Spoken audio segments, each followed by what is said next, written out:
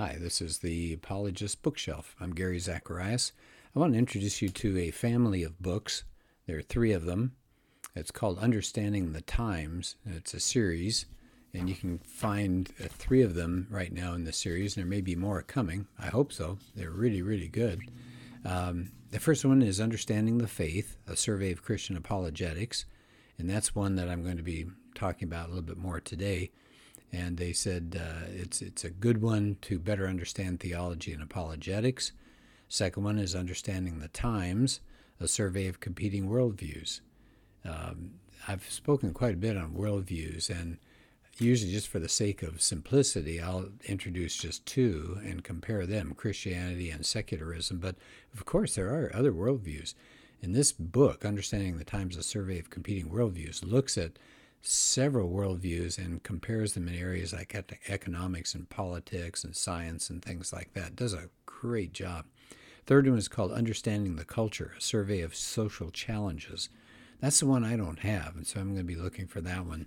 The author of this series is Jeff Myers, and he's really considered to be a respected authority on youth leadership development. He's involved with Summit Ministries there, and lives there at Summit Ministries. I'd tell you that's a great organization if you've got some kids who might be interested in getting a little further foundation in Christianity and not be rocked by the world and what it's going to tell them.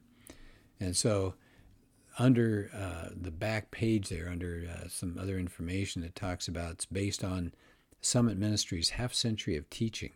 It says this is your definitive resource for deepening and defending your faith. It says it should be a required resource for every Christian's bookshelf. And that is so true, definitely. Now, it's pricey because it's a nice paperback, but it's something you can keep for years and years and years. I'll just give you real quickly what the big picture is of the whole thing, and then I want to focus on one particular chapter, as I always do. There would be just so much to talk about. But it talks about what the Bible is and isn't. Another chapter, does the Bible have authority? What does the Bible say about God? And then the big story that's in the Bible, what the God says about loving God, what it says about loving our neighbors. And then it gets into things like supernatural good and evil. And then questions like, isn't Christianity anti-science? Isn't claiming truth intolerant? Why is there evil and suffering? What's the deal with hell? Is God a mean bully? Have you heard that one? That's gotten to be very popular, that especially the Old Testament God is a bully. He's going around beating up all these poor Canaanites. If Christianity is true, why do people walk away from it? So these are the issues that this book deals with. And I'm going to take one that's a tough one that we all struggle with as Christians. It's chapter 15, called What's the Deal with Hell? And he says, as he starts this, Meyer says, Christianity would be far more attractive for a lot of people if it didn't include the doctrine of hell. Yeah, I'm afraid that's true. But he starts off in this chapter and he says, let's begin with this. One's discomfort with an idea or teaching has no bearing on how well grounded or true the idea actually is. That's a good point, isn't it? Just because we're uncomfortable with it doesn't make it false. It just means it's a tough issue. We have to grapple with it. And he says, hell's seriousness actually serves to underscore the immensity of God's mercy. He says what the human race needs is not just a cosmic pat on the head before being sent out to play. We need saving, and we can't rescue ourselves. Good heavens, isn't that the truth? When I speak on worldviews, that's one of the points I make, that Christianity offers us a way out that doesn't involve us doing things. I mean, if we're really honest, we think about, well, I can't live up to the 10 Commandments. No kidding. We can't live up to our own standards. I don't care what standards you have. They may even be low standards. Try not to kill somebody today. But whatever our standards are, we can't live up to those. No wonder we have a lot of guilt. We know we can't rescue ourselves. Okay, so then he starts off and he says, as far as what hell really is like and how it's described, he says, we get tempted to approach this topic based on what we think rather than what God thinks. Yeah, that's true. We have our views, and then what is it that God teaches? Well, he says, does the Bible actually teach the doctrine of hell? Yes, it does. Matthew 5:22. Jesus says, I say to you that everyone who's angry with his brother will be liable to judgment. Whoever insults his brother will be liable to the council, and whoever says, you fool, will be liable to the hell of fire. In Matthew 23, verse 33, Jesus condemns religious leaders, and he says, how are you going to escape being sentenced to hell? Ooh. He says, usually I say he, I'm talking about Jeff Myers now, that the teaching of hell is usually presented in the context of judgment. For example, in Matthew 25:46, Jesus talks about these different fates of the wicked and the righteous, and he says the wicked go away into eternal punishment. So that seems to be an expression of God's wrath, and that's the whole point. Something terrible is out there, and that's why Jesus came and rescued us. Revelation 20 talks about I saw a great white throne, and people are showing up there, and books are opened, the book of life, and people get judged, and death and Hades even give up the dead, and they're judged. And it says, then death and Hades were thrown in the lake of fire, and if anyone's name was not found written in the book of life, he was thrown in the lake of fire. So the Bible talks about it quite a bit. And you know something I find fascinating? People say, well, the God of the Old Testament is a God of wrath and anger. But Jesus he's so sweet. He's the lamb. He's the sweet little lamb. Well, who spoke the most on hell in the Bible? Jesus did. So there goes that idea. It's not an Old Testament versus New Testament concept. Myers now moves to how is hell described? In other words, what phrases, what pictures are given? Well, it's called a place of outer darkness. That's in Matthew 8:22. It's called outside the gate of the city of God. That's Revelation 22. It's away from the presence of the Lord. That's in Matthew 25. It's outside in the dark forever. Matthew 8 and Jude 13.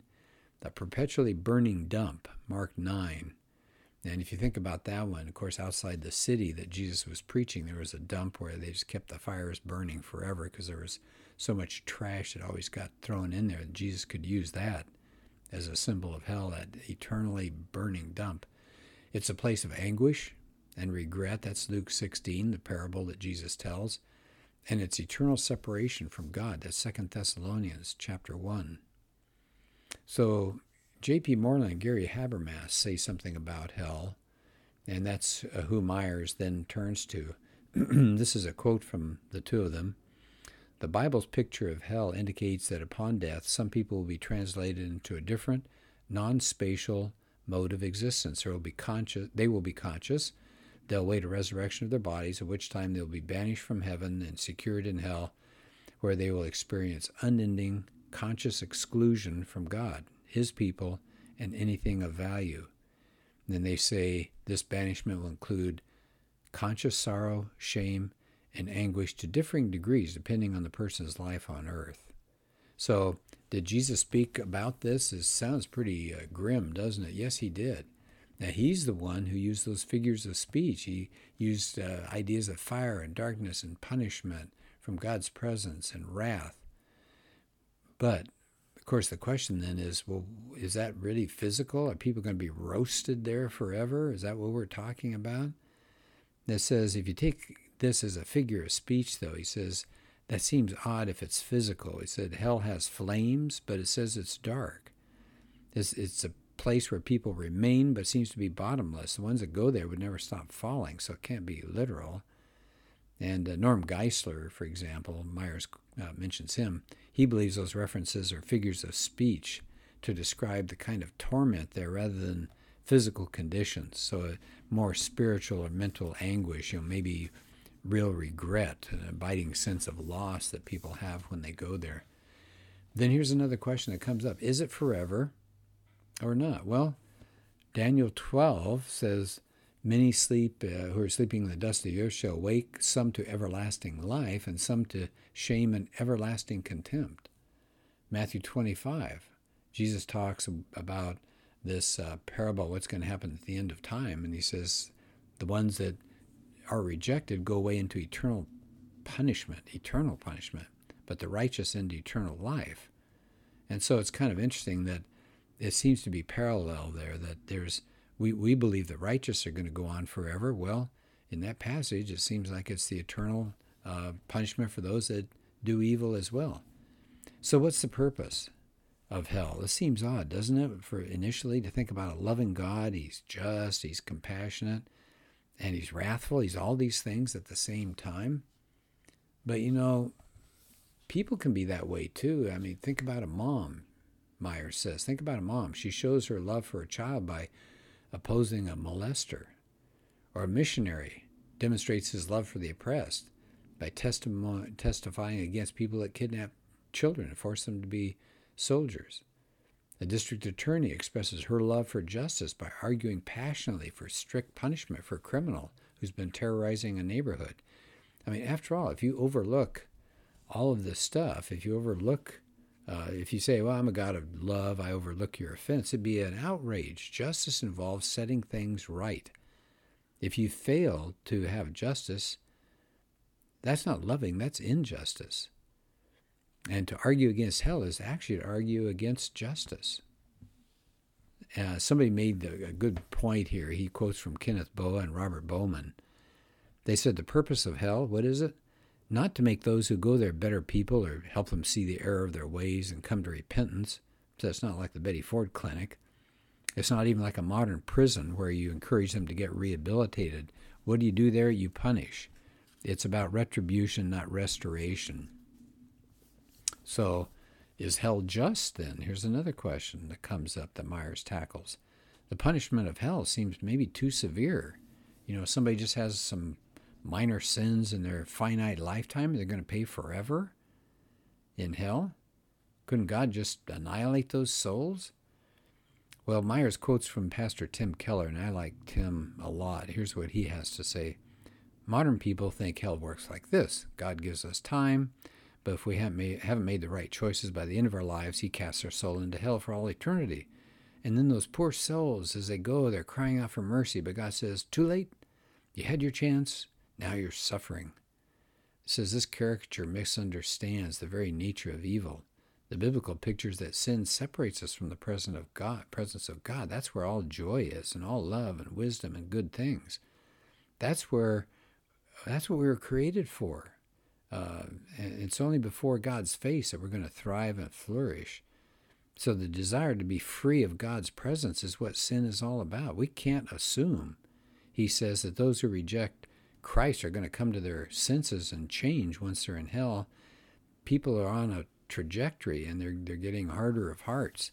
He says people probably continue to sin there. Their rebellion hasn't ceased. They don't want God.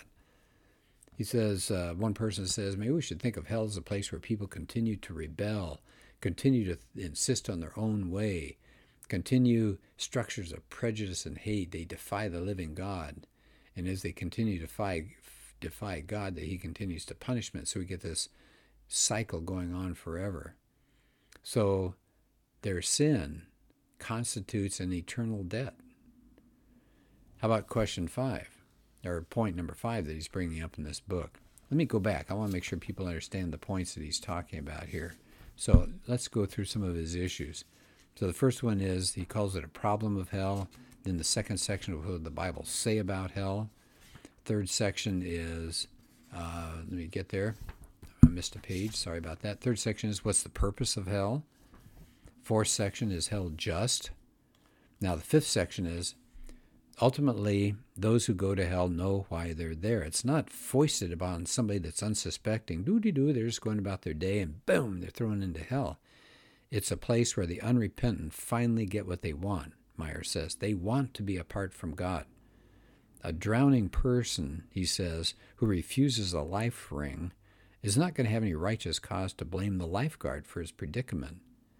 When I read that, I think about Christopher Hitchens. When he talks about how he saw God, he talked about him as a North Korean dictator. So can you imagine if God said, I'll get rid of hell and I'll bring Christopher Hitchens into my presence and let him spend eternity with me? I mean, does anybody want to spend eternity with a North Korean dictator? No, absolutely not. And so it says, this is a place where the unrepentant get what they want, to be apart from God. That's exactly what Christopher Hitchens has said he doesn't want to be around what he sees as a dictator. Says it does seem that over the course of their lives, people establish their destination kind of like a crew laying down railroad tracks. Tim Keller again said, hell is simply one's freely chosen identity apart from God on a trajectory into eternity. It's kind of like an addiction. They choose the addiction at first, but then the addiction takes over their life and everything becomes disintegrated at that point. Here's the sixth area. Myers brings up this question. Why can't God just forgive everyone? Right? If he's loving, and he is, he's angry at the bad things we do. Keller says, all loving persons are sometimes filled with wrath, not just despair, but because of their love. If you love a person and you see someone ruining them, even if they're ruining themselves, you get angry. So God's nature is love and justice. He can forgive, not just ignore our sins. He can forgive them. He's got some questions about hell. He calls it answers to tough questions. Does God send children to hell? And theologian John MacArthur believes that those who are innocent of willful sin and rebellion will be saved. He says, now remember this is John MacArthur talking, children who die before they reach a state of moral awareness and culpability, before they understand sin and corruption, where they are actually sinning deliberately, he said, are graciously saved eternally. And I won't go into the details of that because I'm running a little long in this answer here. What about people who've never heard of Jesus? He says, Scripture tells us God is gracious and just, so we got to think about that. And he has a whole section here about what Jonathan Morrow says by looking at what the Bible says about God's nature. It says he's compassionate. He says we all need a Savior. Jesus Christ is the only means of salvation. Nobody can be saved apart from the knowledge of Christ. God does desire all to be saved. But notice this, God has revealed himself to the whole world in creation and human consciousness, in our conscience, right? That people are without excuse. And God's Spirit is at work in the world, convicting the world of sin. And we're commanded to take the gospel to the whole world. And he says God has providentially arranged the world so that people might seek him, that everyone who seeks him will find him. He says if you look in Revelation 7, there will be people from every tribe, tongue, and nation in God's eternal kingdom. He says the awful reality of hell indicates that not everyone is saved in the end, and there is no second chance after death to accept the gospel. He says we don't know, and I think it's a really good answer. We don't know whether people who have never heard the gospel will be saved, but he says we know two things. God is just, and nobody's beyond his reach, and God is gracious in saving many that deserve to be condemned. So toward the end of the chapter, he says, we are left with some mystery when it comes to saying exactly how God will work out his plan for salvation among the nations. We have to trust in his goodness and justice. Will not the judge of the earth do right? See, I think that's really important. Based on what we know about God's goodness, we know he's not going to trick somebody into hell or keep somebody from knowing and tossing them into hell. He says, this is a good point, one does not miss heaven by a hair, but by constant effort to avoid and escape God. Yeah, that's really a good one there. Well, there is a question about annihilation. Some people believe you get annihilated when you go to hell and you're gone. But he says that doesn't fit Scripture very well. John 5:28-29 talks about the resurrection of the just and the unjust. Well, how can that be if the unjust had been annihilated? And Paul talks about the punishment is eternal destruction. So I thought that was a good way of responding to that. What about universalism, that God's going to save people even after they die, maybe? He said, well, that's hopeful, but it's at odds with everything that we understand to be true from Scripture about death and salvation and judgment. How could we say that people are free to reject God in this lifetime, but somehow after death they're no longer free? Is that consistent with God's nature, to take no during a person's life, but then force them to love him after death? Okay, well, there's a lot to cover in this chapter, and I'd love to spend more time with it. It's just I don't want to extend this too long. So overall, people are rejecting Christ because they have desperately wicked hearts. We're all wicked. We're all wicked. So rejecting Christianity because one is offended by clumsy arguments is an excuse. That's not a reason. And he says people that go to hell will know why they're there. C.S. Lewis says, I willingly believe that the damned are, in one sense, successful rebels right to the end, that the doors of hell are locked on the inside. So what's our reaction? What should our reaction be? Meyer says, recognize that most people don't take hell as seriously as they should. Most people don't think they're all that bad. Well, we can confront them very easily with that. I've got a talk on that one, but I won't take the time now. Secondly, he says, we as Christians need to become familiar with the biblical doctrines of heaven and hell. So this should give you just a flavor for this book. It's rich. It's got so much material. Again, it's called Understanding the Faith, a survey of Christian apologetics. Jeff Myers is the author. Summit Ministries is behind this. Again, very powerful book, something I think you all would enjoy. Well, thanks for joining me for this podcast. Hope to see you again in the future.